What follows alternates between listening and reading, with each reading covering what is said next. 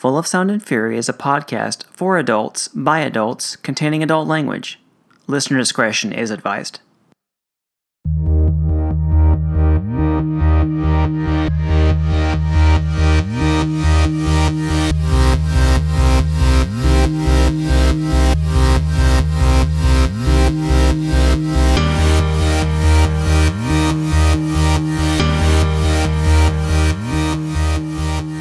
I don't know if I have more words than that. Okay, so I guess we're going to start there. I don't know. It's top of mind. Well, we should start with the start. Welcome to Full of Sound and Fury podcast. I'm Cyrus Mortazali of Kirkland, Washington. With me from Austin, Texas is Ariel Rodriguez. Hello. We're going to open the Full of Sound and Fury podcast holiday special, if you will, with a recap of the World Cup 2022. I guess we can start with the final because that doesn't make any sense. Recording mere hours after Argentina tried really hard to lose that game. I know. Everything felt like it was in such cruise control until the half. And even after the half, I feel like, 20-ish, maybe almost 30 minutes in, I wasn't noticing. I'm not exactly the most detailed soccer, football, whatever you want to call it, observer or whatever. But then I think, Cyrus, you were tweeting that like Argentina's midfield just couldn't sub in to keep the energy fresh, because like that was really, I think, the tale of the first half was France tries to make it down the pitch and they get swallowed by the midfield, and they get nothing seems to filter through, or very little anyway. And then my Spanish is rusty. What is "you shall not have the ball" in Espanol? Because that's what they were doing through the first 60. And then that's where the shift that you were alluding to came from. They were like, we could sub. We're not going to. Yeah.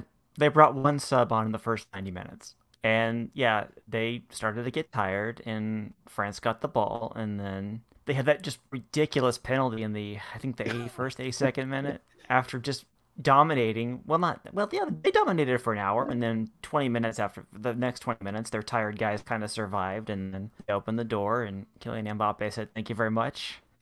And then he said, "Thank you very much," again and again. Yes, and then in the 82nd minute, we're somehow tied 2-2. Yeah, I turned away to help my daughter with something, clean up. I'm like, wait, they went from down 2-0 to tied? What the hell? Which set up just like a super fun, wide open game for the last 10 in regulation. It's just, Americans really don't like this game. What the hell are you guys doing?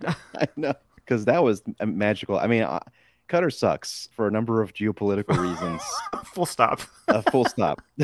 But the cup itself this time around, on the pitch, just so many great moments. Like, I feel like it was a really good tournament in the sense that there was drama, there was unexpected outcomes, there was great play at all different positions and scenarios. It was really fun to watch. And I think sometimes you see a World Cup and it's just like, oh, Brazil just plows all the way to the end, and whatever, some other interesting stuff happens in parallel. But they get to the end of the bracket, they win, and yay, Brazil, tack on another star on your jersey and move on. And that wasn't the case this time. So it was fun. It was exciting all the way through. The goalkeeping was phenomenal, and I think that's probably where the beginning of all that excitement comes from.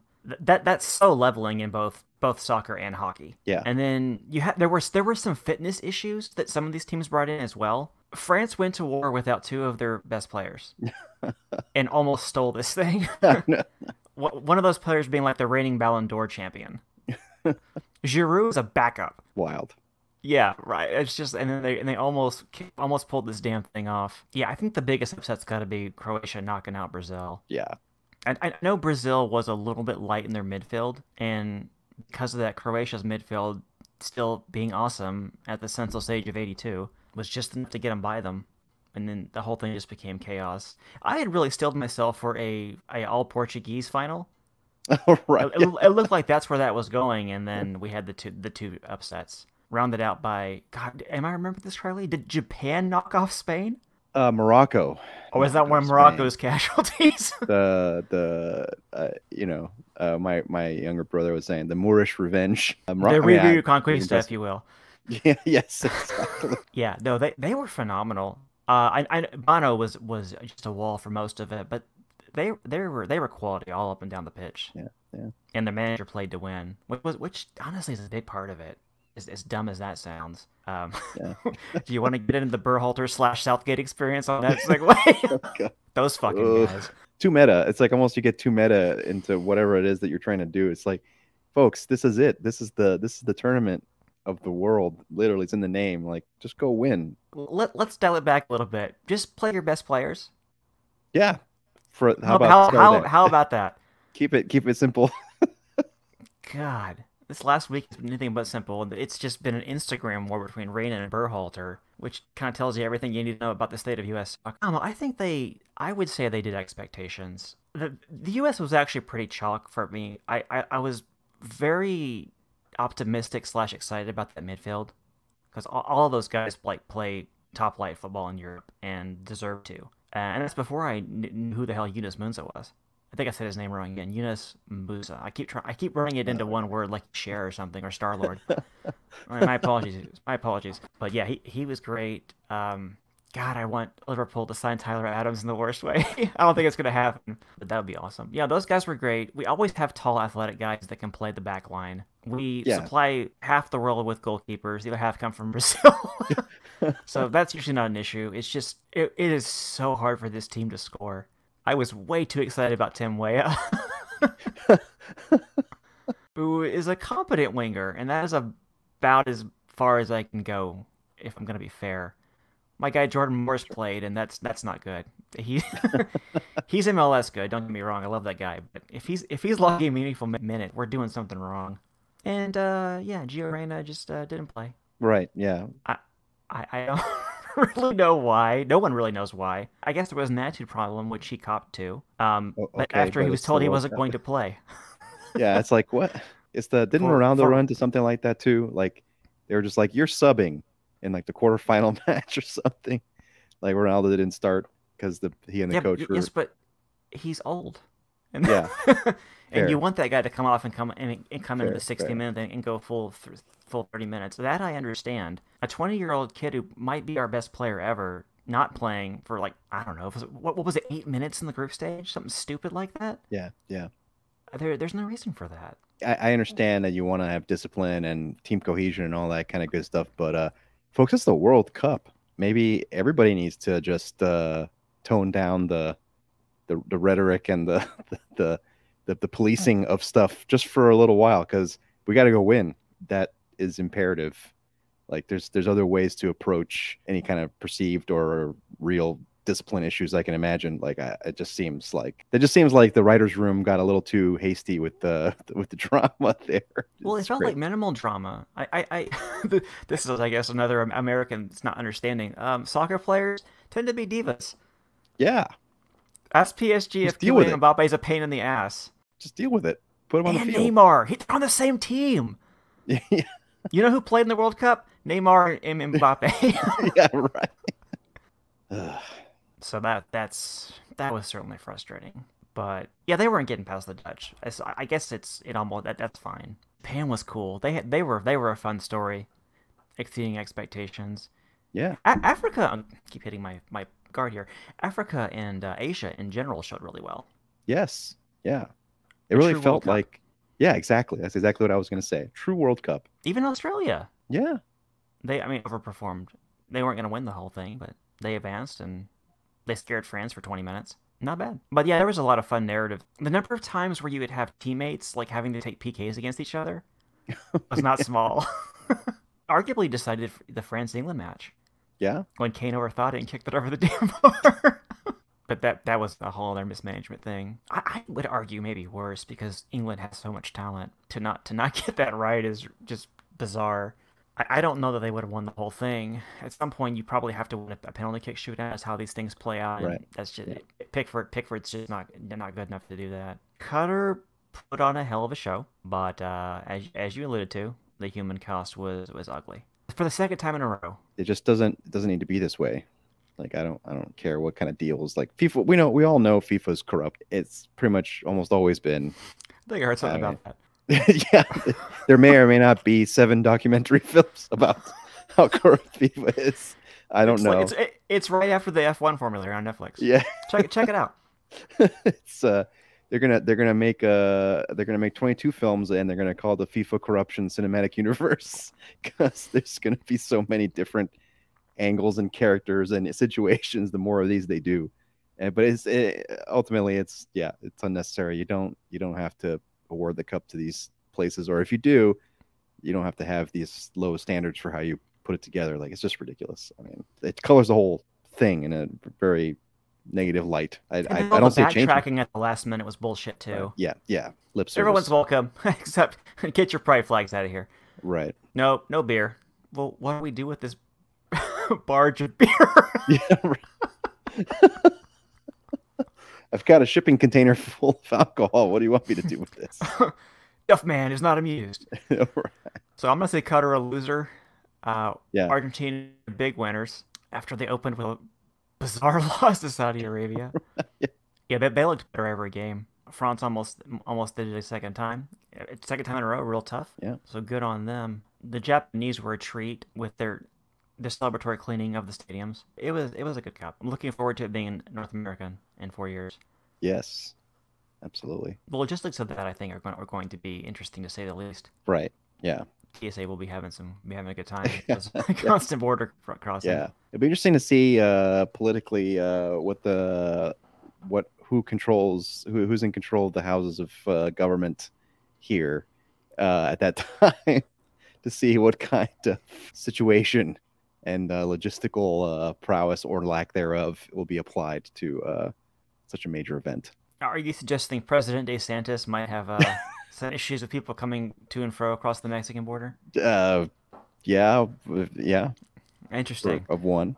Just the international nature of this is a little bit different than the yeah, sure, plenty of people come from across the world to watch, like, I don't know, NBA finals or Super Bowl or something, but that's like a 1 to 7 day thing, not a month. And yeah, there's stuff happening in Mexico and Canada too, but it's going to be most of the venues will be here in the States for sure. Yeah, right.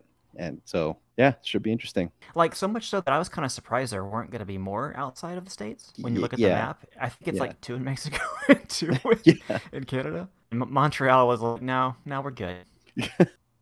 So, in the news, do we want to talk about Twitter's immolation? Do we? I mean, every day others, I'm is sure, a have new just this, thing.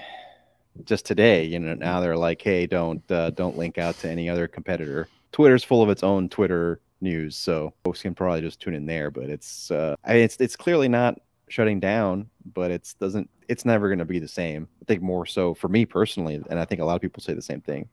For me personally, compared to Facebook or Instagram or any of the other services out there, Twitter was very special in the community and just the way things worked, I should say, there. It was fun. It was just different. It was engaging for me, even as not someone who tweets very much myself, but reads a lot of the tweets and follows a lot of different folks. It was always a lively, interesting, stimulating place. And now it's just kind of like, if there's not something that Elon Musk and his company, his people that work in this company have messed up and is breaking, it's something about some nonsense that will happen or could happen, or somebody else experiencing something really bad, and it just all seems like a garbage fire that I guess will continue to burn as they keep putting more garbage in it week to week.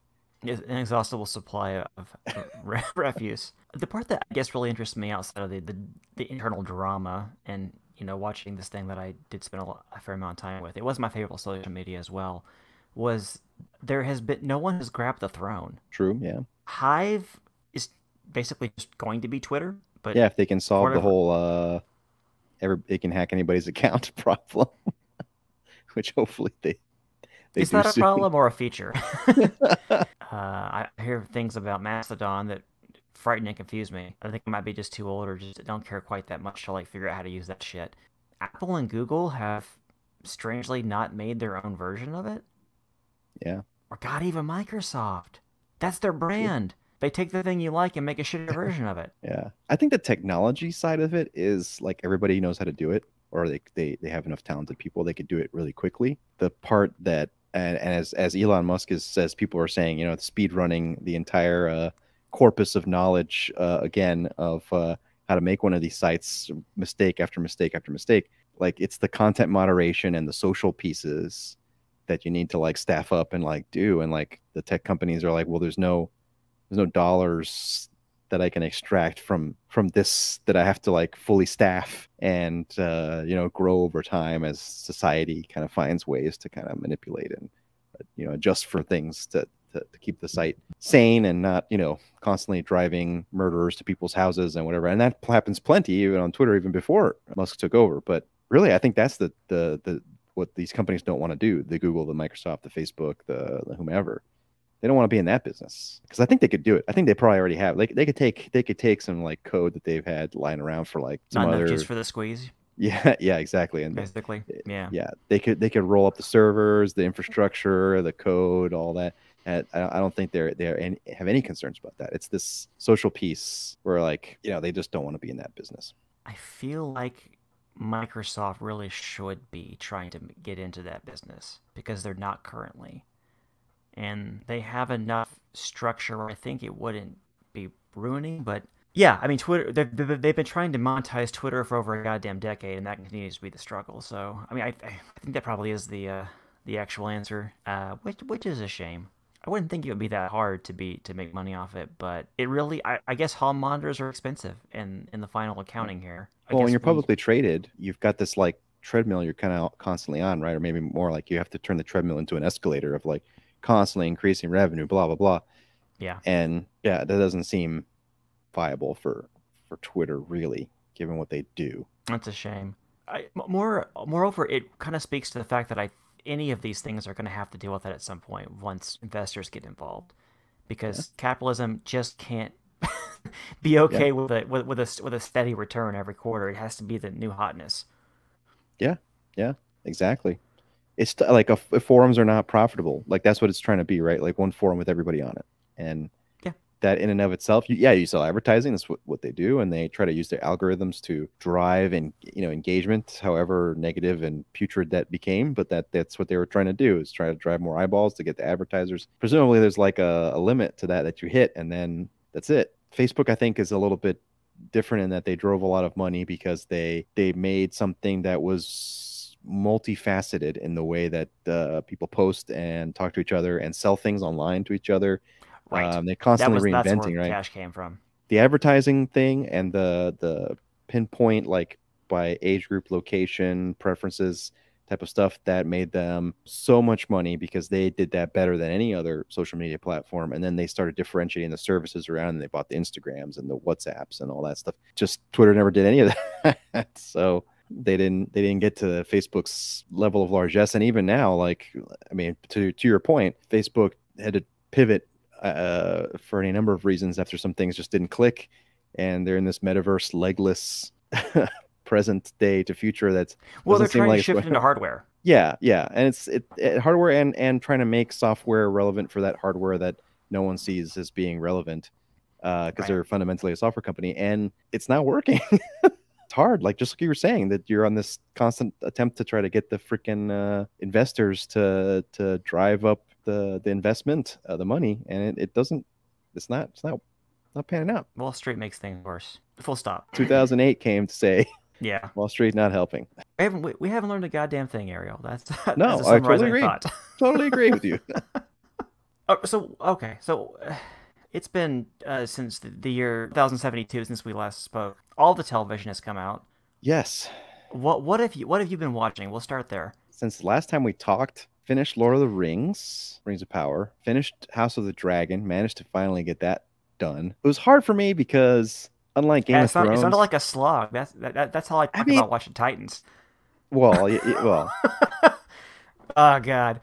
I mean, the story is way better, of course, than House of the Dragon, but I found it hard to latch on to a likable character. Even when Game of Thrones ultimately kills them, within like 7 episodes later or whatever, in the original series, Game of Thrones, like I always found at least one character to kind of latch onto and want to kind of root for.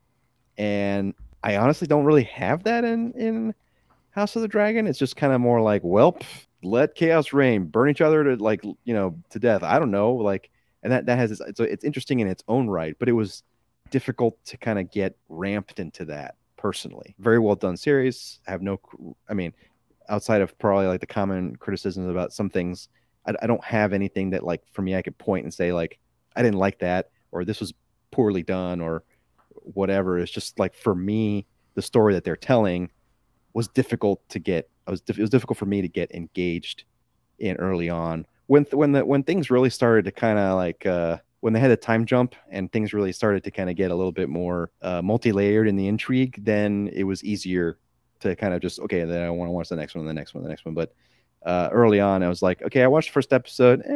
Put this down. Let me go finish or keep watching Lord of the Rings for a bit. Finished Lord of the Rings, then came back to House of the Dragon. That was my path. It has a lot of time jobs, which didn't do it any favors either. Regarding the lack of protagonists that you're meant to root for, totally agree. I think it's meant to be Rhaenyra, but they don't really Probably. sell her. Yeah. I think you're supposed to, if nothing else, you're supposed to feel sorry for the princess and the queen as they're put in the original novella. But yeah, without the rooting interest, it does quickly just become fire and blood, which are the words of House Targaryen. So so promise met. That's good. Yes. Yes. But there becomes a question of why are we going through this whole exercise Yeah. when you do Like, it that way. yeah. Yeah. There's a structural problem though that really comes home to roost in the finale. And this is going to sound very fun, very weird rather, coming from a middle-aged white guy, but this show is clearly meant to be a critique of the patriarchy. Yeah. I would And say that's so. fine, Yeah. but they did it really badly when they set up their narrative where as a kind of a oh gosh, what's the literary term for this? I guess this would be a tragedy of errors. There's Okay. a lot Sure. of Sure. misunderstandings Yeah. driving these conflicts. Like a CW show in a sense, which CW tends to lean on that a lot.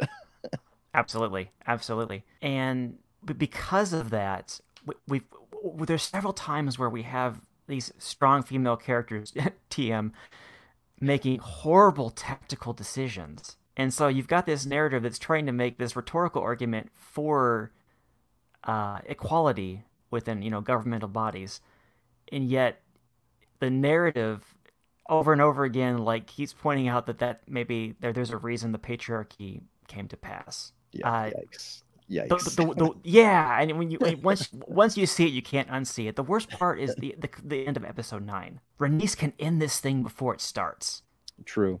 True. Yep. but she doesn't pull the trigger. The trigger in this case being Meleys, her dragon.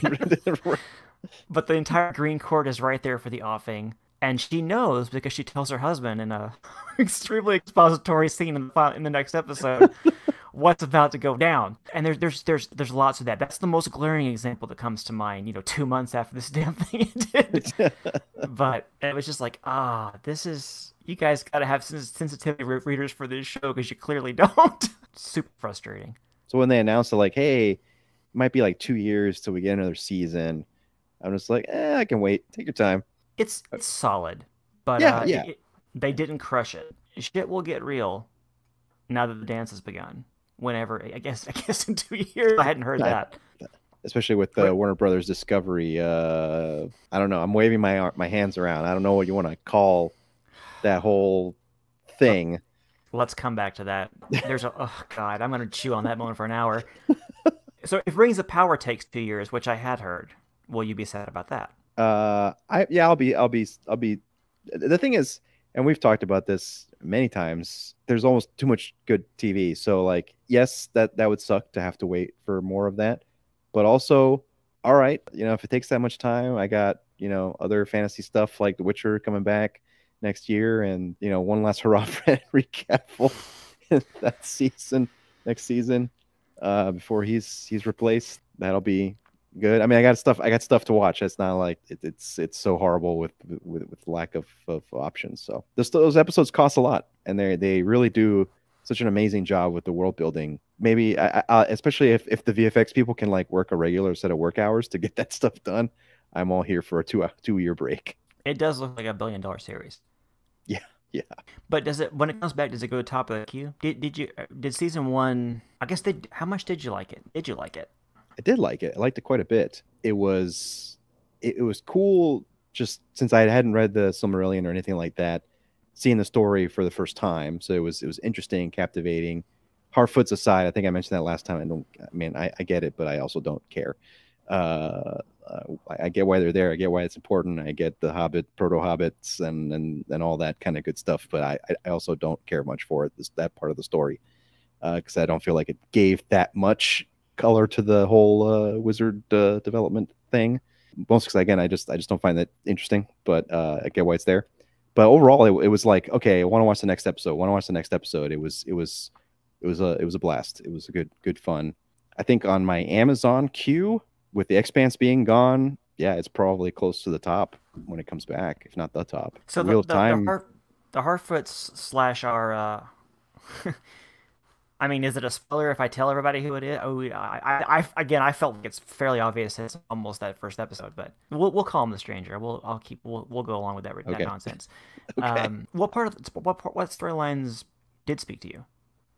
I think Galadriel's storyline in general was really awesome, and seeing her kind of develop and kind of not be, I don't know, like she seemed very almost omnipotent in the movies, Lord of the Rings movies, and seeing a portrayal that's a little bit more humanizing, and her having to kind of build relationships with folks and still be principled and knowing what she wants to get at and all that kind of good stuff. It was just fun to follow her around. I know what happens to Numenor. I mean, they hint at it all throughout the show, but I know that place is not it's not going to be a place. So, but everything the society, Don't the buy land there. civilization, yeah, right. It's like It's FTX. yeah. FTX presents Numenor. They all have FTX on the side of the boats. Anyway, uh, all that stuff was really cool. I mean, just like who is Sauron? Who is it going to be? The whole Mithril thing between the elves and the dwarves, I think, was really cool. I mean, I just really enjoyed all of that stuff. You kind of know where it's going to go, but in the build up to it, and that they managed to tell an interesting story that where again, like unlike contrasting to House of the Dragon, like plenty of people to root for, plenty of people to see, and even some other folks, Isildur, for example, is gonna mistakes are gonna be made. I know that, but even then, it was just it was fun to watch things kind of transpire, and everything was just so lavishly built, and to make that world, it was engrossing. So it was just a lot of fun. Galadriel's depiction is super divisive amongst the fandom because it's not that's not how she's ever portrayed. I was fine with it. It's pretty cool, and frankly, the actress whose name escapes me, I think Yeah, she's yeah, very very Irish, and there's some Y's and E's in there that don't necessarily make sense. But I thought it worked pretty well, so I was okay with it. It's not that significant of a departure. I don't think it's the worst thing in the world to give her some agency. yeah. I know she wasn't the general of the armies of the north or whatever the hell her title was in this thing, but I mean, it wasn't ever meant like no one ever said like this is the definitive adaptation. It will connect to all the previous Lord of the Rings material perfectly. It is meant as an extension of all extant video media. because we So could not buy those rights, yeah, right. and we did try. And we try, but we can't. And so, like, I don't know. I kind of like this idea of, yeah, the core story is the same. I think everybody can agree that the core story is, at least from what I've looked up, pretty much going in the same direction. Key things have been changed, but the writers and the folks making this thing feel like, Brown people exist now. well, sure, among other changes. And it makes for a more compelling story. They feel that way, and more engaging. And so, like, okay, go do it. If Amazon says they're okay with paying for it, just go do it. I It's don't a have a problem with it. departure, but I thought they nailed it. I thought it worked really well. God, the Sauron reveal that was Yeah. marvelous. Yeah. I and again being kind of a Tolkien nerd, I figured it out probably earlier than I think I was supposed to because I audibly Uh, gasped. And uh, Aaron was kind of watching it, but kind of on her phone. She's like, "What happened?" And I'm like, "Oh God, I can't tell you. I don't think I'm supposed to know yet." But that was masterfully done to hide him in plain sight. yeah.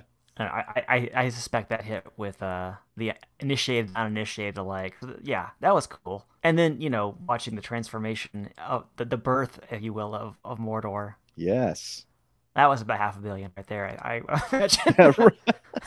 visually visceral as hell. Chef's kiss to that. Yeah, it had a slow build, but it had a nice payoff.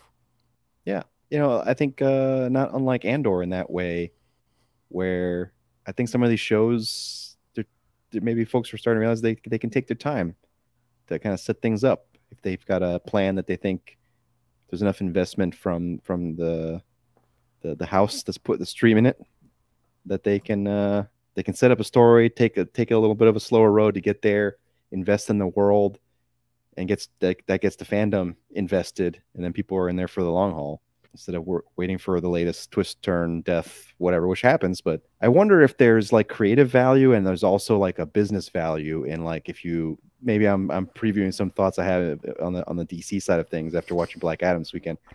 But like, you can't just franchise it. Work, by the way. You can't franchise it in a spot, right? You've got to, if you want to build a world and you want an IP that you're gonna leverage for a long period of time, it's gonna come back and bring more and more revenue and make people more and more rabid to go see things in this thing. You've got to build it up. You've got to take your time. Avengers 1 took 4 or 5 years to get there, and even that didn't really build everything in the MCU. Like, you've got to take your time. You've got to take your time. In some ways, I think as much material as Star Wars had prior to Andor, we needed this piece, especially the people that don't watch the animated stuff.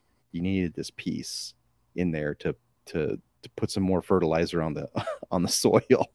And I think more franchises should do that. And I think Lord of the Rings is in some sense doing that. You got a story, it was compelling, but it also built a world that you can then revisit. It really speaks to how much world building they haven't done in Star Wars yet. That Right? Andor was so damn revelatory.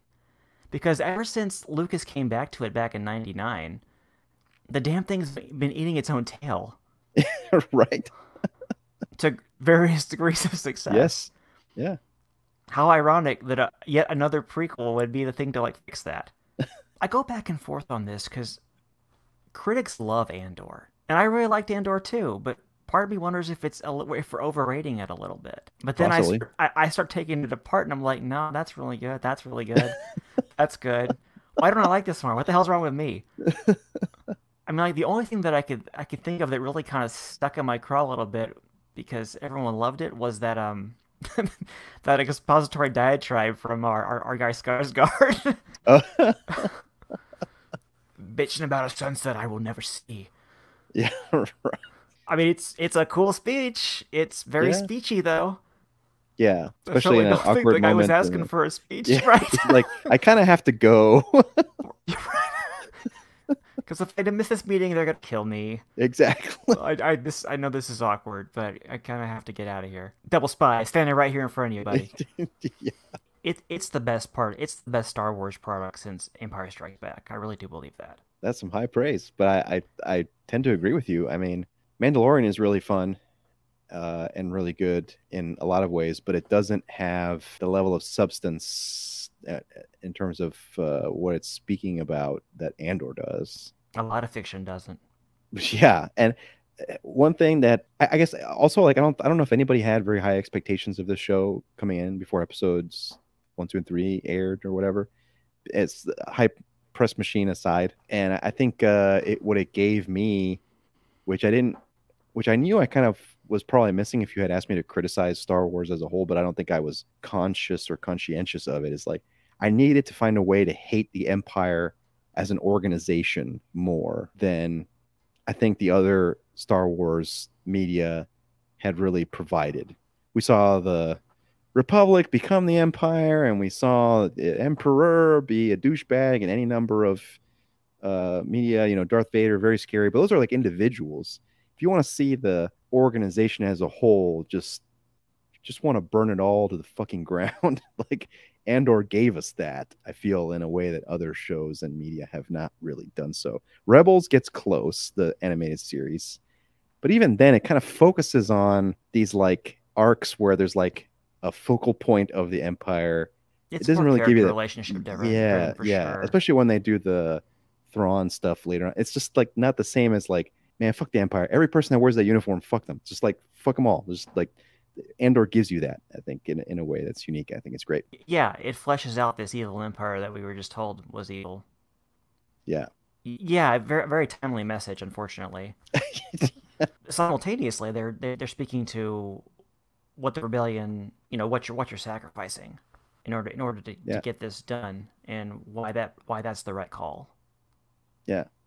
and the Why it really hard matters to you. choices that come with that. Yeah, right.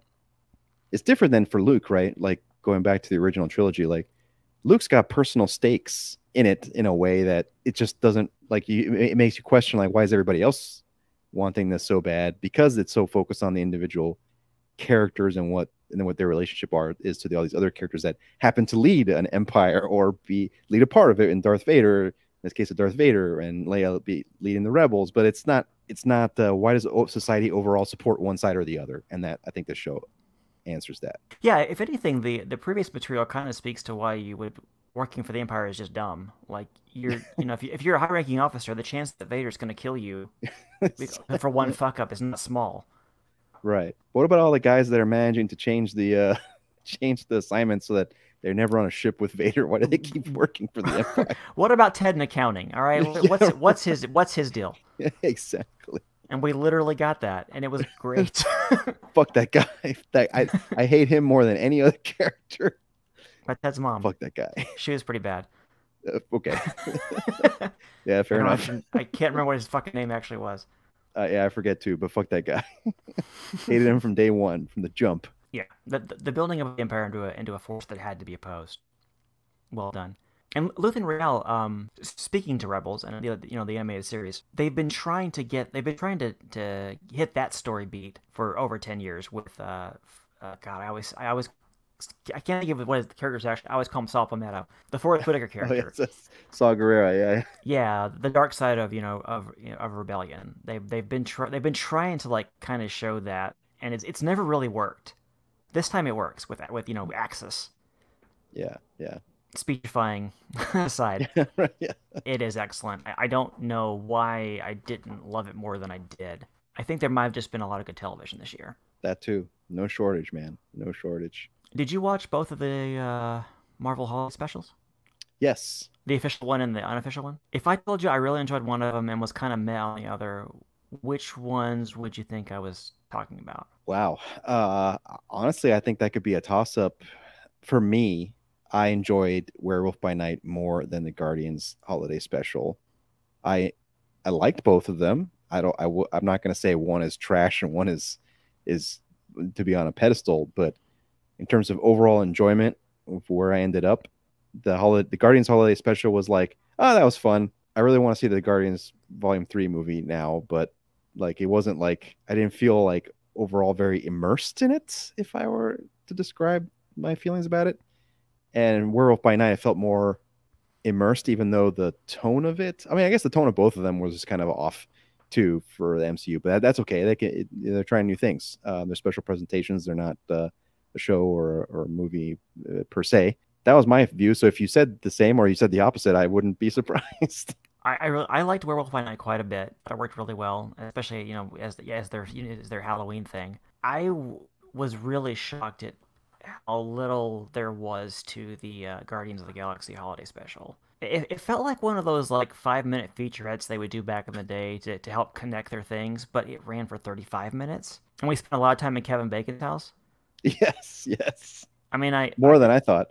the premise was funny, but there just wasn't enough there to go as long as they did with, which is why it was like half a musical. Because I think even they realized, this is not really a fucking story. Yeah. It's not even a Disney ride. I think there's more story in like the Guardians of the Galaxy story rides Yeah. they have. And Gunn made it, right? He did. Yeah. Well, and I think what they Yeah. did was they like carved out a few extra days of shooting from during the movie to get it done. So almost like maybe they kind of rushed this thing or something.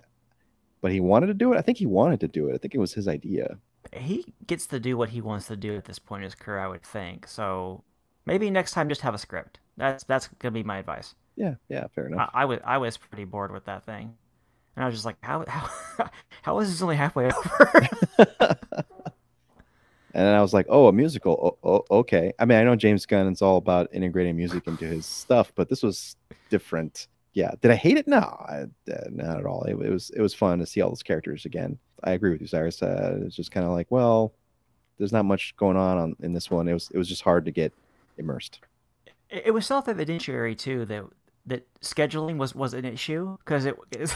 I guess Mantis and Drax were available, but no one else was. Right, right. It's like, oh, and, Bradley and Cooper's and got the old another movie or something. 97s because we Yeah, saw a yeah, lot of them for some yeah, fucking reason. yes. And I'm guessing Pratt was able for like a day Uh-huh. because you could say, yeah, okay, this was all one afternoon because he's only on this one set, so Yep. you could really see the strings, and maybe that's what well, there's a lot of things that bug me about it, but I think that bothered me the most. Whereas with Werewolf by Night, I thought they squeezed a lot out of it, out of a very simple concept. And it's a whole new the werewolf stuff. Like we haven't really gotten too much into that monsters and stuff aspect of the Marvel Cinematic Universe. Doctor Strange, his circle in the Venn diagram kind of overlaps with it, and I get that, but it's not quite the same. It's where Blade needs to occupy a space, and we don't have Blade yet. But soon. And so, but soon, yeah. Finally got a new director for that thing and everything. Oh, was that the holdup? Yeah, the director left, and Uh-oh. they pulled in a new writer for it too. Uh-oh, again.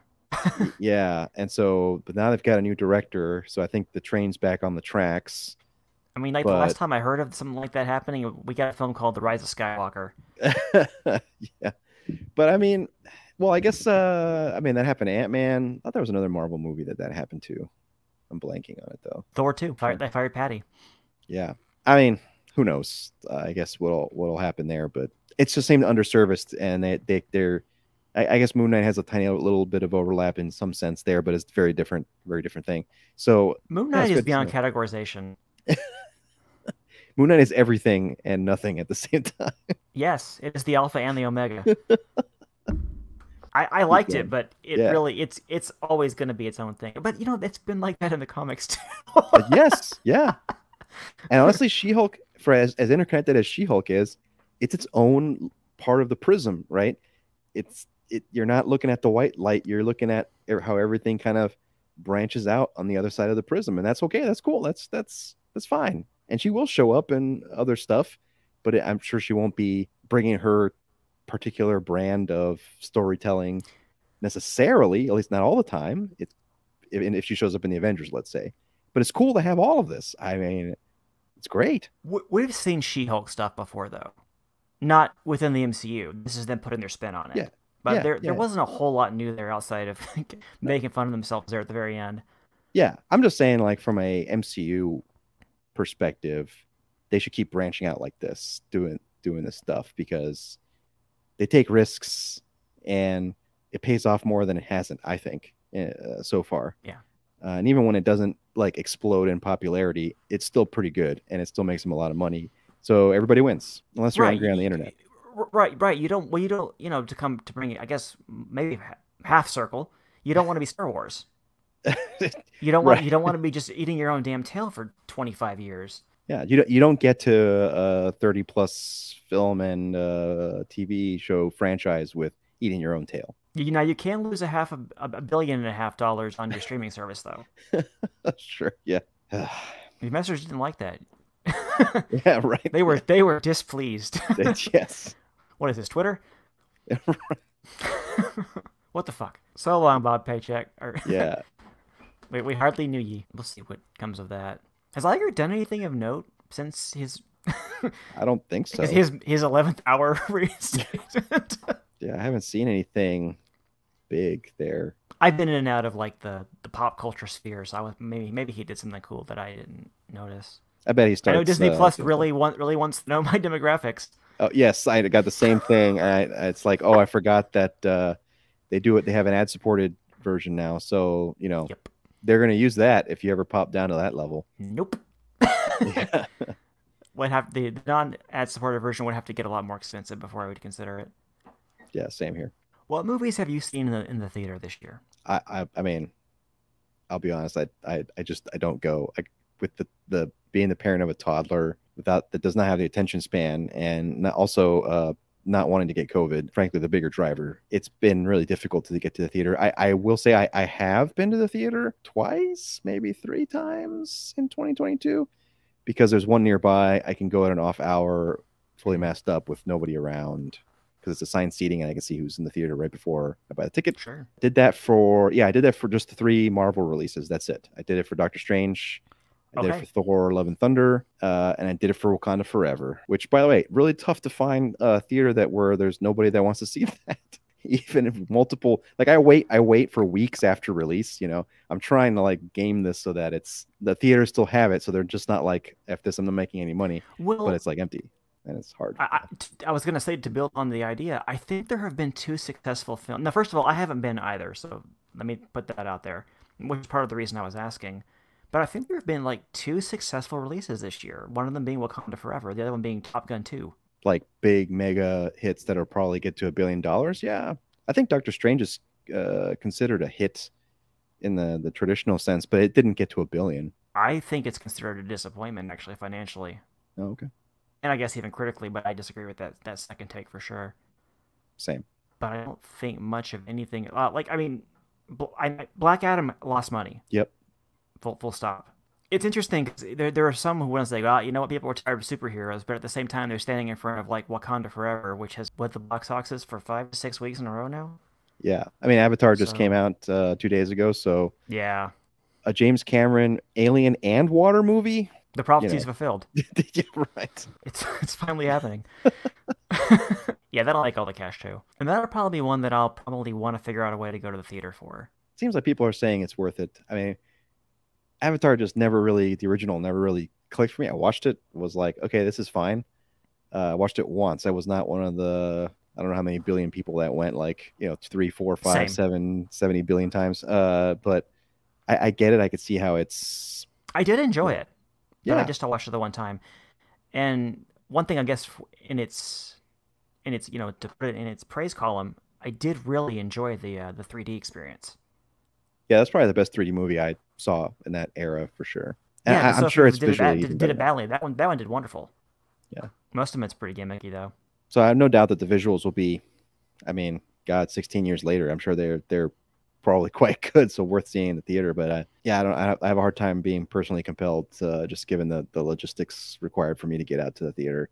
For Marvel stuff, it's just like, really want to be a part of this. It's something I've always enjoyed from the very first film, just Iron Man, that is, going to the theater to experience these things when they come out. Lucky to have the option that I have right now, and that who knows if that'll change, but tough to go to the theater.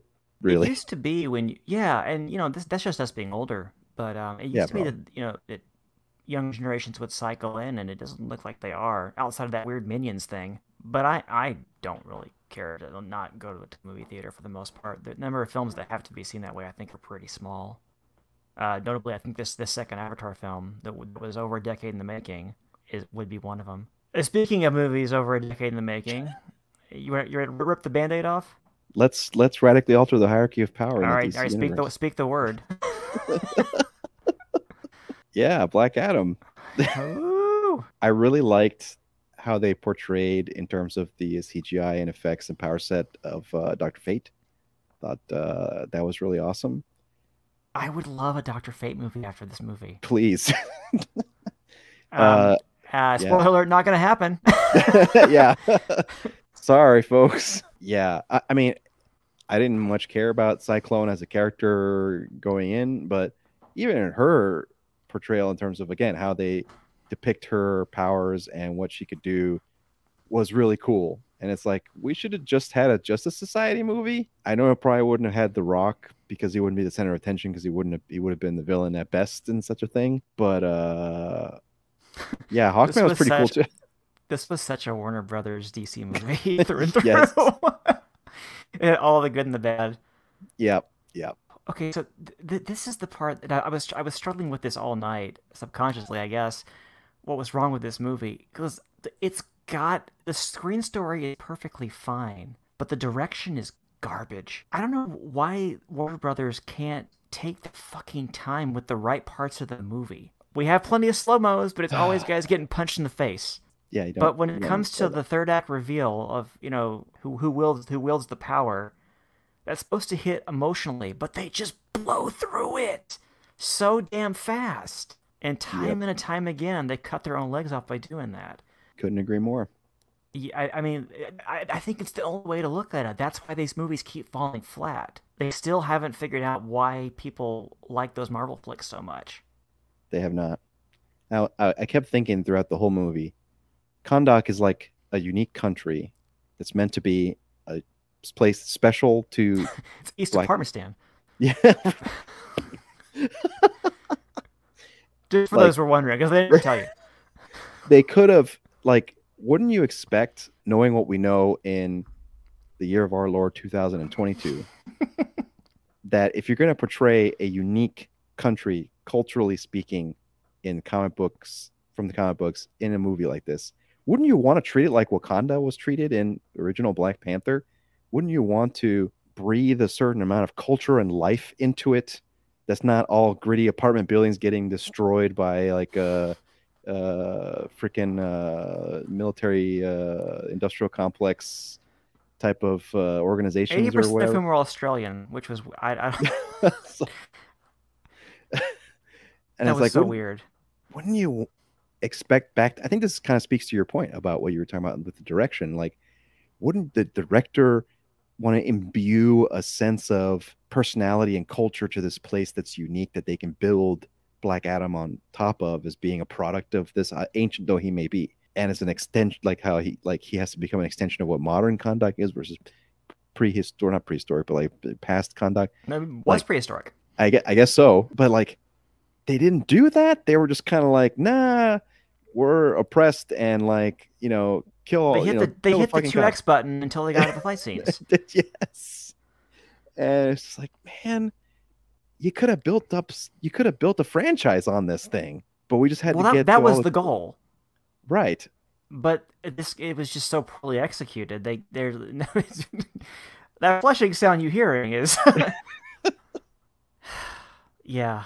Okay, I maybe this is zooming ahead a little bit, but I did want I have a question for you. Sure. DC Studio. DC Warner Brothers is just chaos. So go ahead and go wherever the hell you want to. That's all they ever DC do. Studios, James Gunn, Peter Safran taking over. All signs are pointing to them just wiping the slate clean and starting over. Rest in peace, Henry Cavill again. Yes, especially in the given the after credit scene from Black Adam. But anyway, Fucking shit. like, what do you think you would do in James Gunn's situation? And if you were gonna blank slate it or clean slate it, what would you start with coming out of that?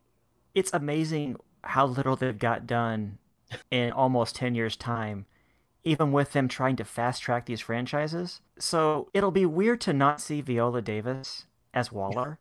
So you probably hang on to that. If you do want to go longer with Superman and reboot, which I can't blame them for wanting to go that way, you do have to ditch Cavill because they wasted his 30s. Yeah. Making stupid movies where he was an asshole for some reason, which just really sucks because, as I've said, I'm on the record, I think he was great in the role. They just didn't use him right. Gal and Margot are perfect in their roles, but Agreed. it's harder. It's hard for actors. Scarlett Johansson, I'm sure, could tell us it's hard to stay that thin even with all the modern Marvels we've got. So I don't know how much. I guess you try and keep them, but I don't know how long you'd have them even if you do.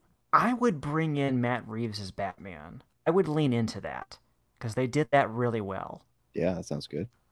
Oh god, what's Big Head's name? Let Pattinson be Batman whenever you decide to do Justice League. Peacemaker's not broken. True. So you got that, and I think aren't we getting a second season of that? Yeah. Yeah. So there you go. Which means we get Harcourt again. She's great. That was nice to see her show up in Black Adam. Yes. But he's got the chops. He was one of the chief architects of the tone of the MCU, and he's now succeeded in both television and film doing this stuff. His only peer in that regard is literally Jon Favreau, which is great company to be in. Yeah. So I like the move. It's just it took them so long to make this call. It's just like, how do you waste this much money and time for that long? We were talking about the company about AOL, so maybe it's on brand. What's ironic is in the same time frame, they did this right too. The Arrowverse is great. Yeah. I know it's formulaic, but when you have that many episodes, it has to be. Yeah. And given the time when it started and the ambition of what they were trying to do on television and not like a streaming prestige, like the idea of a prestige streaming anything really didn't much exist outside of whatever Netflix was doing. Like it's amazing what they were able to accomplish with the CW, the Arrowverse. Yeah, it's just I don't know how the same company does it so badly on one avenue and does it so well on the other. It's just crazy. But that's exactly what happened. It's probably a result of poor corporate structure, I guess. I think Aquaman was another bright spot. Maybe you hang Yeah. on to that, but I don't know how much more story there is to tell. Did the second film come out? This is how out of the loop I am with them. Next December. God. And Assuming they don't kill it like they did Batgirl, I guess. right. Yeah, they got a Flash movie in the can. They got No, they Aquaman don't. in the can. I don't believe that shit for a minute. I mean, it's filmed. By who? You had a Yeah. director for 7 minutes. Yeah. Tough. Tough stuff. Yeah, you'll notice I Shazam did not 2? say keep Ezra Miller. It's Gio Reyna of the DC Comics movie. That's not fair, Gio. No. uh, It's like yeah. no, very few actors are worth this much goddamn drama. Yeah. Tough place to be in. I hope they take their time. I would much rather have one or two movies a year that are really good, that are slowly building to something than what we've had. Take your time, folks. Don't rush it. I know you'll rush it anyway, but don't rush it. Just build that around the characters, not the action pieces. Yeah. That's the advice. That's got to be like their prime directive as they move forward. How is that not like clear from the Marvel side of things? Like the movies that did the best, that resonate the most, are the ones that focus on the characters and have the unique characters that carry over into other parts of the franchise that everybody talks about. Your Robert Downey Jr. Iron Man, your Waika Taititi, or Waika, why am I not saying his name right? We're an hour two of the podcast, man, Taika Waititi, that's his name. and we're full of rage. Taika Waititi version of Thor, your T'Challas, those characters that everybody talks about all the time when you think Marvel, right? Like your Star Lords and your Rockets and James Gunn knowing this very well, right? So like It's a very hopefully, you know, it's a very basic question you're asking. How can you be in the business of story and not understand it? right. It's not about how cool that thing exploded over there. It's about these characters over here. Generally, there are Yeah. weird exceptions, like Venom doing amazing box office. Yeah, I can't explain that. I don't know. No one understands that. Yeah. Not even Tom Hardy. I'm sure it was a nice paycheck to collect, though. Sure. And shit, so sometimes that just comes down to like nothing else being out that weekend. Yeah, that's fair. It was a soft spot in the release schedule, as I recall. I think they've got the guy, so that's good. I just it felt what a tremendous waste of time those things ended up being for the most part. It's gonna be a weird couple of years while they work on the new stuff to see what comes out and then what they try to keep afloat while they figure out the new thing. Because there's gonna be that, like, movies don't happen overnight, right? So there's gonna be this weird mishmash of stuff, like a Joker 2, a Flash movie, an Aquaman movie. There's this all this stuff that's in various stages of completion. Maybe they deep six some, maybe they don't others, but it's gonna be odd for a while before we get kind of the new plan in release. Yeah, because most of what you'd want to build off is the gun stuff, but you also have this problem where he wants to start over with Superman. So I don't know how the hell you do it. Would you start over all clean slate or Honestly, I think I would. yeah? I would. I'd start over. I was thinking about how slow someone might want to go. And if you want to focus on character, and these are some of the most iconic characters in history, right? Like your Batmans, your Supermans, your Wonder Womans. I wonder, like, I think it would be cool to go even slower than Marvel and do 2 hero team ups. So you do your Batman movie, your Superman movie.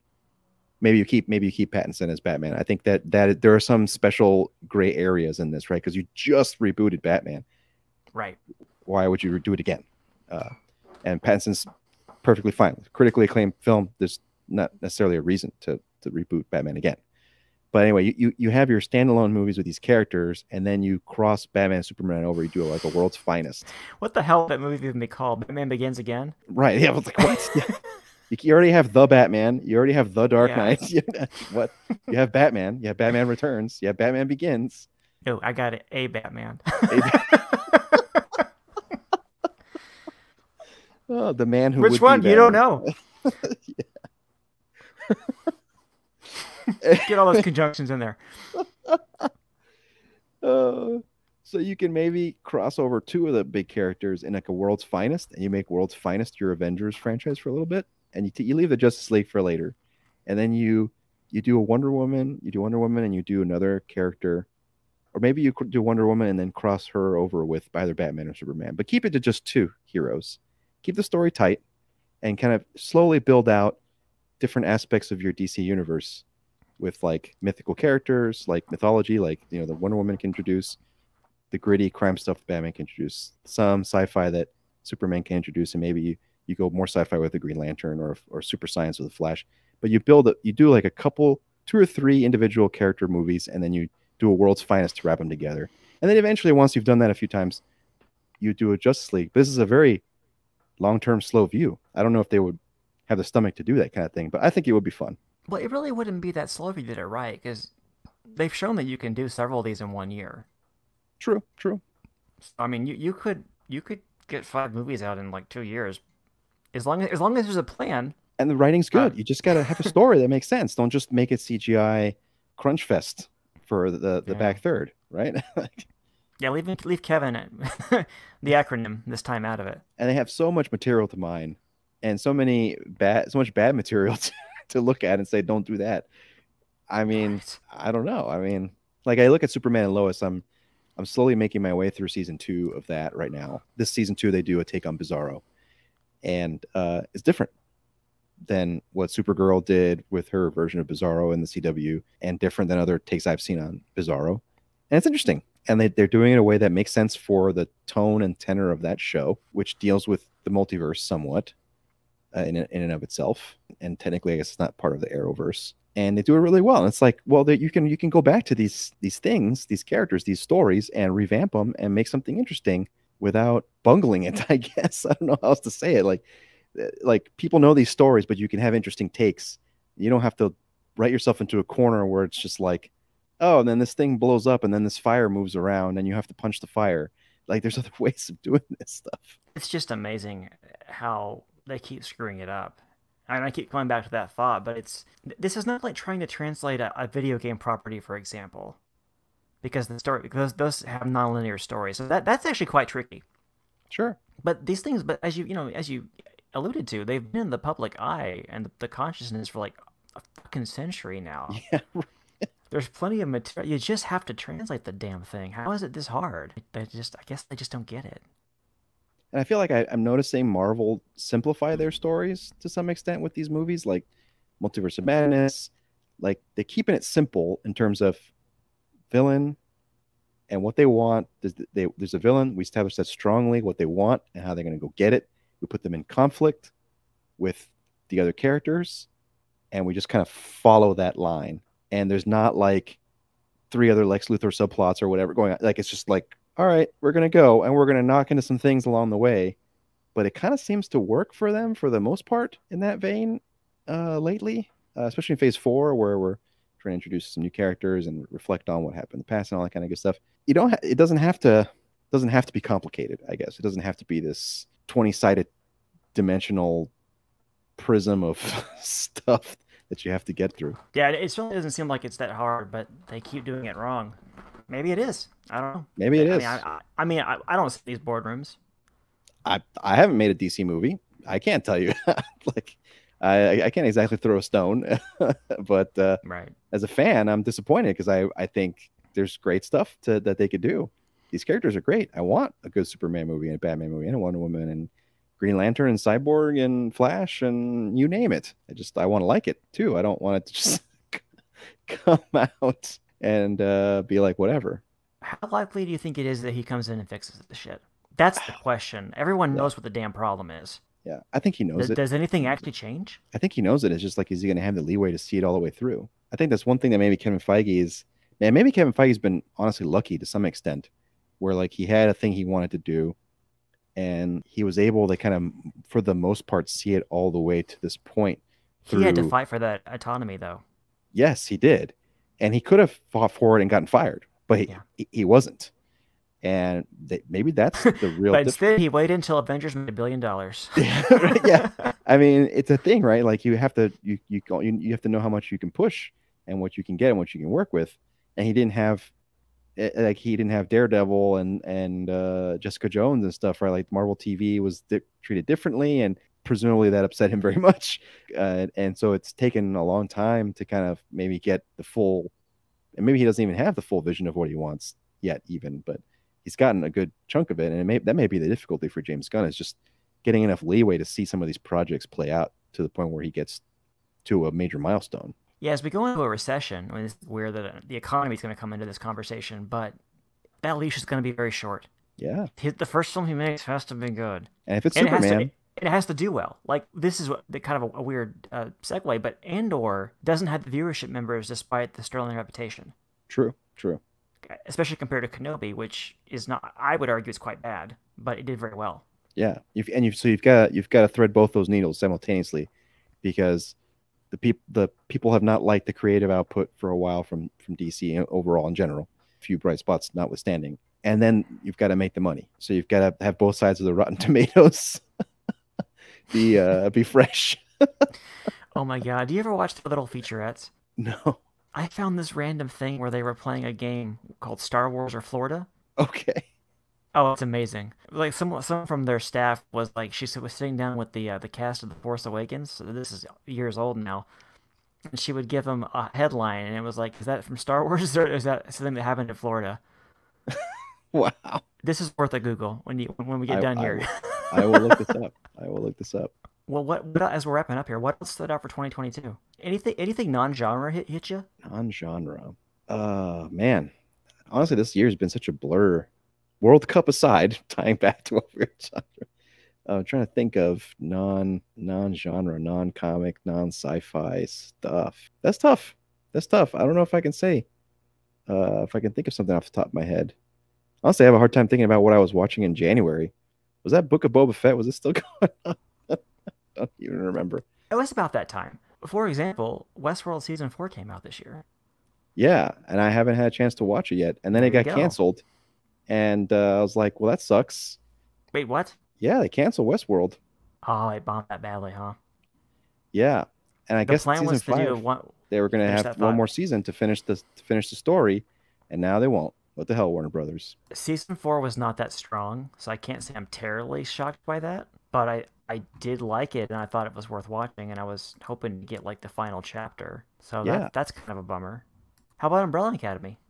New Oh season of yeah, that? yeah, Okay, so you did absolutely. watch that. Okay. Watch that, love that. You know, right now, Have wife we and I are talked watching. about that? I can't remember. I think we did. I think we did. I think we had an episode Okay. on that. I want to say we did. Okay. Okay. I don't know if it was before the last season aired, the most current season aired, or if it was after, but pretty sure we talked about it. Watching tons of anime too, where I get a chance because those are just 20-minute I completely episodes. forgot about anime. Yes, it's back with a vengeance. Bleach Thousand Year Blood War is just amazing. Every episode, the animation quality alone, the story is epic, and I read the manga, so I kind of knew that kind of going in. That is an anime movie every So episode. this is like the Rings of Power for you. That is yeah, and it feels like the budget equivalent on the anime side. This is great because we flip. I started to read the manga and then didn't. when the series got quote unquote canceled, or as it turns out just put on hiatus, I was like, well, I know there's more. I want to read it, and then I just kind of never got around to it outside of, like one tankobon. Oh, okay, gotcha. Yeah, like holy crap. They're just like, yeah, every episode is just gonna be a movie.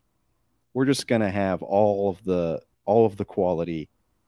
It's just Sakuga like the whole time. Like we're not gonna just pan with It audio. looks like those OTAs that they made back in the day. Yes. Yeah. Yeah. Like Except it's the actual story. yes, all the time. We're gonna lightly redesign the characters so that they're just a little bit more dynamic, and you feel like time has passed, but they are the same. They even flash back to the old show when they do flashbacks. I'm sorry, I'm laughing. That just made me. I remembered something though. I was like, are have we decided to make Orihime older by making her boobs bigger? Is Oh, this the plan here? I don't remember her I don't being know. like ready to fall over every time she Maybe she hasn't really shown up too much in the early part of the story compared to D cup. the I end of reject. Okay, the. sure. I think they were really going for the vibes too. Like they know how to go for the vibes. They always did on that show, They brought the but soundtrack like, back. yeah, they It's did shitty, that. shitty, but also awesome soundtrack. Yes, yes, like early 2000s. This is the yes, and I think maybe unexpected fun is like when they flash back to past things that have happened. They just use the old show, and because the animation is like older, they it just looks vintage, so they just kind of get that without having to try too hard to make it feel like a memory. Again, with the vibes, like the every episode ends in like a poem, and that's relevant to what's going on, and just the way that they introduce the title card for the episode is unique in every single one. It's just awesome. I'm so glad Bleach is back, and they're doing such a good job. And they just said that like it's 4 cores, I think, so like 4 collections of 13 episodes, I think, to tell the whole story. I think I have that right. And so Oh, the so the they really we're not fucking around. no, we're spending a whole year on this bad boy, my friend. But it's not And gonna be another 300 episodes. no, they got the budget to go straight to the end, but they're also like, we know we're awesome. This is awesome. The first core is going to end on the day after Christmas, and so that's going to be a 1 hour special for y'all. Enjoy Another holiday special. and just If the old yeah. 97 show up again, I'm gonna be pissed. I'm just telling you right now. I doubt it. That's not part of the vibes for this. Done with this those show. guys. Yeah, you got that stuff. You got the It's been a Jujutsu comfortable Kaisen pair movie of came out. it's been a Yeah, comfortable pair of slacks. Yeah, yeah, it's they just fixed the coloring basically, to your point, but it's bleached through and through. And the yeah. fact that it barely has a story or character motivation, it doesn't matter. The fights are Not what at it's all. about. Yep. Yeah, this is the Yep. opposite of DC. Yeah. Yeah. DC should make Bleach. There you go. I've And solved it. there's no CGI. Like there's Oh, in that's the right. the Never and mind. the fights are dynamic, and they're, I mean, there are still CGI to some extent when they show like the energies or whatever, but like it's just different. It doesn't it just yeah. Yeah. Bleach, it's awesome. It's the closest to pro wrestling that I'll ever watch. There There's you a lot go. of posturing and bullshit, Yeah. but then and they get down, they just smack the hell out of each other. Yeah. Yeah. And they got cool swords. That's what it's all about. Hell yeah, that it's what I want from it, and that's and it's only 20 minutes, so who gives a shit? It's fine. Right. Right. I know it's probably weird that I like both these things, but I do like both these things. Yeah. So some things it's okay if they're basic. If they do it well, you have to do, like with anything else, you just have to do it well. You have to find the through line that has that solid foundation that you stick with. It's almost like principles, but I don't know how to describe it exactly because it's not quite the same. But it's like Bleach knows what it is. They know what it like. The Kubo knows the story he wants to tell. He knows what kind of genre he's in, the shonen anime, shonen manga kind of path. But he's gonna do it in his own stylish, cool way, and he's gonna see it through to the end. He's not gonna compromise on it to get to the end. Because the studio also knows what Bleach isn't, Yes, and they don't try to put like other nonsense in because they think the audience wants that. and it was already a success before they had started this thing. They're just like, well, okay, we're gonna finish it. We're not gonna try to force you to be something you're not. Just go, make it to the end, enhance it however you'd like in terms of character designs or coloring or whatever. But you've got the budget to see this to the end of the story. As much as I'm enjoying it, and I'm so glad they got the old dub cast to come back too, even though they are older. Second best anime I've watched this year. Have you tried Cyberpunk Edge Runners yet? I've seen like one episode, and I was not turned on. Holy shit, is that good? Well, there you go. I know it's one of the top 10 of the year for most people's lists and stuff. So They crushed it, nice. which is nice because it's my understanding that the video game was hot garbage. Yes, it was for a really long time. I think they've fixed it since then, but what a disaster. That's one of the 2022 gaming disasters. Is that Yeah, but I guess the right guys came in and were like, you know what? There's something here. It's so good. cool? Cool. Yeah, I mean, it's still on my queue. I mean to continue with it when I got a moment. Checking out Spy Family as well. Everybody loves that. It's lighthearted. It's fun. I need to get around to that. I've heard. Well, I haven't heard anything, but I've noticed that it's a talking point within the fandom. So Yeah. Chainsaw Man is another one that gets everybody excited. I watched the first couple episodes. It's another one where it's like hard for me to like anybody on there. So tough. But Yeah. everybody on the internet is like rabid for Chainsaw Man on the weeb side of things. I've heard of it. That's about it. I think Mobile Suit's back finally. Yes, a brand new Gundam, new universe, and they went ahead and decided to do Revolutionary Girl Utena in Gundam form. Not what anybody was expecting, and it's quite interesting. That's like Falling for Christmas. What if we took Yeah. Overboard but we added a Lindsay Lohan in Christmas? Wouldn't that be good? The answer is no. They're Do not watch that movie. it's yeah, Witch from Mercury, not what I've expected. I watched the preview movie before the show started, and that was brutal and sad. And then the show started. I'm like, this is, well, yeah, there's a through line here. And the further you watch, the darker it becomes. But like, it's still airing, of course. There's still plenty to go. But it started in a very different place than I thought it was going to start. Yeah, it's a change of pace, but more power to Gundam for trying, Gundam team for trying some new stuff. Yeah, that's a pairing I never would have thought of. But then, yeah, I don't have anything to add. Yeah, that's something. It's something. And Jujutsu Kaisen had a movie only to come out this year after the show ended in 2021. That movie was great. I'm looking forward to season 2 next year. My Hero Academia is still going strong. I'm not caught up on it yet. I just watched the first couple episodes of the new season and I fell behind. But another franchise that just keeps going. Yeah, pretty compelling stuff from what I was able to see so far. And I think we got Attack on Titan starting part 3 of the last season next year.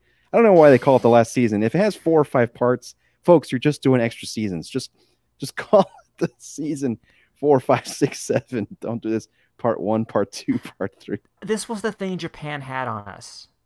We could follow the damn narrative linearly because it was 1, 2, 3, 4. Yeah. Don't start that crap. Don't know. Yeah. Don't do it. Don't learn from our mistake. Don't do that and let Henry Cavill be Superman. You'll be all set. Yeah. That poor guy. I guess he's got a Warhammer 40K deal with Amazon Studios now. I've seen this. They better bring the right people in on that. Is all I got to say. It's a very rich universe that that Games Workshop has built up over, I guess, 40-ish years now. But it's also super complicated, and it doesn't really have characters that I think people are familiar with. So that could be an exercise in blowing through a lot of money real fast if they don't do it right. Well, hopefully they're learning the right lessons from Lord of the Rings and Black Adam. Black Adam, and arguably Wheel of Time as well. Just like take your time with it, take it slow, build stuff that people can like engage with deeply, and then they'll stick around. Do you think The Last of Us is going to be good? Man, that's a great question. I think it'll draw a lot of critical attention. Is this the year video games like get into like cinemas and it works? Uncharted was kind of I gotta say, I watched that. Yeah. I think that's all there is to say about that. We had high hopes, but it was just a bunch of shit thrown together. Yeah, I mean, Last of Us, it's possible. Yeah, Last of Us, and we have this Super Mario Brothers that doesn't look like a total disaster yet. Yes, true. Yeah, I guess a Sonic movie sequel came out this year too that I did not watch. Sure. I'm sure someone cares about that. Yeah. Seek professional help. Yeah. I guess to answer your question, I feel like it'll get a lot of talk. That people will talk about it, but I can't say I know from the trailer and just kind of my feelings on it how people will ultimately feel when it's done. I mean, having played the original game, the ending was brutal. I don't know if like, are people missing that Walking Dead style? Are they going to bring something to it that's different than The Walking Dead, or is it going to be The Walking Dead with slightly different zombie types? A good story. On HBO? I mean, it certainly isn't built to drag out to however many episodes Walking Dead is, because I know it's not over yet. So, yeah, I don't know. HBO did make Watchmen as a one and done. Yeah, they could do that with this, I guess. They never promised it would be like a multi-season thing. They never do, I suppose. Yeah, I think if you're contracted them, you just kind of understand you need to do like what both the Magicians and Westworld were doing. If it needs to end here, it can, but there's room for more. You just got to build your show in discrete story arc units like that, which with streaming, most of these things have acculturated too. Yeah, when I asked that question, it never occurred to me there might be The Last of Us season 7. What a goddamn disaster that would be. Honestly, yes. it took them a long time to make a part two, and people were pretty depressed about playing part two when it came out. Not Like really The Last of Us. yeah, part one left things pretty down and gloomy. I can't imagine part two really picks up in a happier place. And then my understanding was it was just kind of more of the same type of thing. Well, not knowing the story beats necessarily. Yeah, I would just wonder what will the show bring? Is the show going to be Walking Dead clone? Going to be something else? It's much more type story in the game of just the two people, Joel and Ellie. So I guess that'll be kind of different than Walking Dead to some extent, as it kind of expanded into so many characters. So it sounds like you'd bet against it. I just kind of the story is good. The game clearly is a massive success, and so if they translate that well, and I think it's feasible because there's not that many supernatural elements that people aren't used to seeing or implementing on television with the whole zombie thing. I just don't know if it's going to be like a super huge hit. Like, do people want more zombie stuff? They're fungus zombies. They're not virus zombies. Sure. That's kind of it. But I would posit, as someone who doesn't enjoy zombie stories at all, that part is completely relevant. So there you go. Maybe that's enough. It's supposed to be the characters, right? And how you tell that particular kind of story. Yes. But listen, I don't understand the genre. I read the first trade paperback of the comic. I thought it was incredibly poorly written. And then I watched this thing like Captivate America. It was America's favorite hate watch for over a decade. So what the hell do I know? Yeah, it was like every season of it was like Game of Thrones season 8. But people kept watching it. So I don't know. That's what I'm asking you. I got nothing. I have no functional advice on this damn show.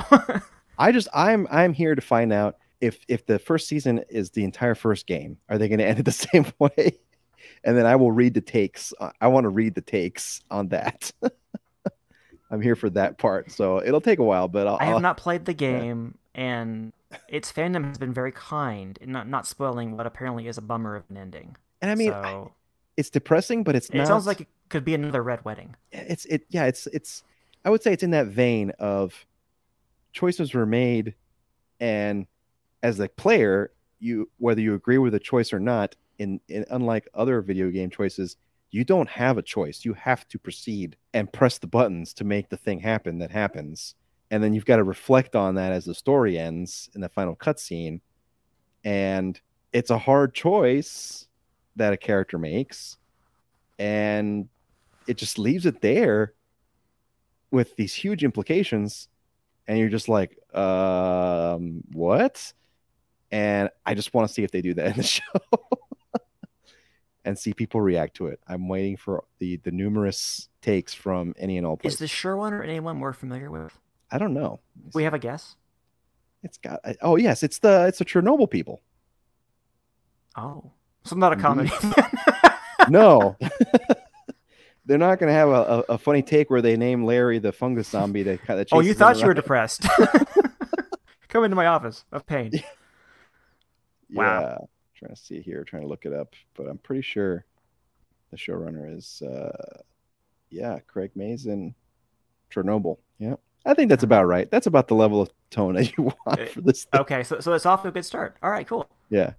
I know that game is very well regarded, especially for its story. So I was very intrigued to see if someone can finally get this done. But to your point, we are 6 months removed from Resident Evil tanking on Netflix. So, I don't know. But I am not the person to ask. This is a genre that typically does absolutely nothing for me.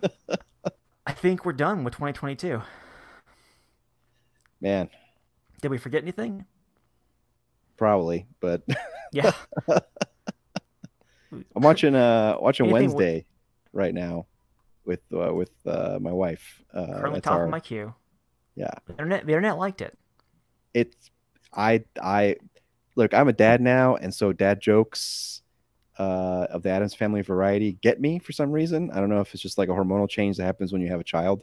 For stuff beyond the dad jokes, but the dad jokes contribute to it. This is such an obvious marriage. It's like, why didn't Tim Burton do this 20 years ago? Kind of deal. For real. This is so in his wheelhouse. I would be shocked if it was bad. I feel like his kookiness has been toned down to the right level for me and my preferences, and they've fleshed out the lore around the world of Addams Family to make it like an interesting show. I don't know. I'm just surprised at how good it is, honestly. I'm ready for the Addams Family cinematic universe. Yeah. I am actually not. Can't imagine Cousin It the series would do gangbusters. All right. Well, this has been another episode of Full of Sound and Fury podcast. I've been Cyrus Mortazavi. Aaron Rodriguez has been here with us as well. Thank you for having me, sir. This episode and previous episodes of Full of Sound and Fury podcast are available at fullofsoundandfurypodcast.com or by subscription at Apple Podcasts, Google Podcasts, and Amazon Music. This has been a Great Sword Studios production. Copyright 2022.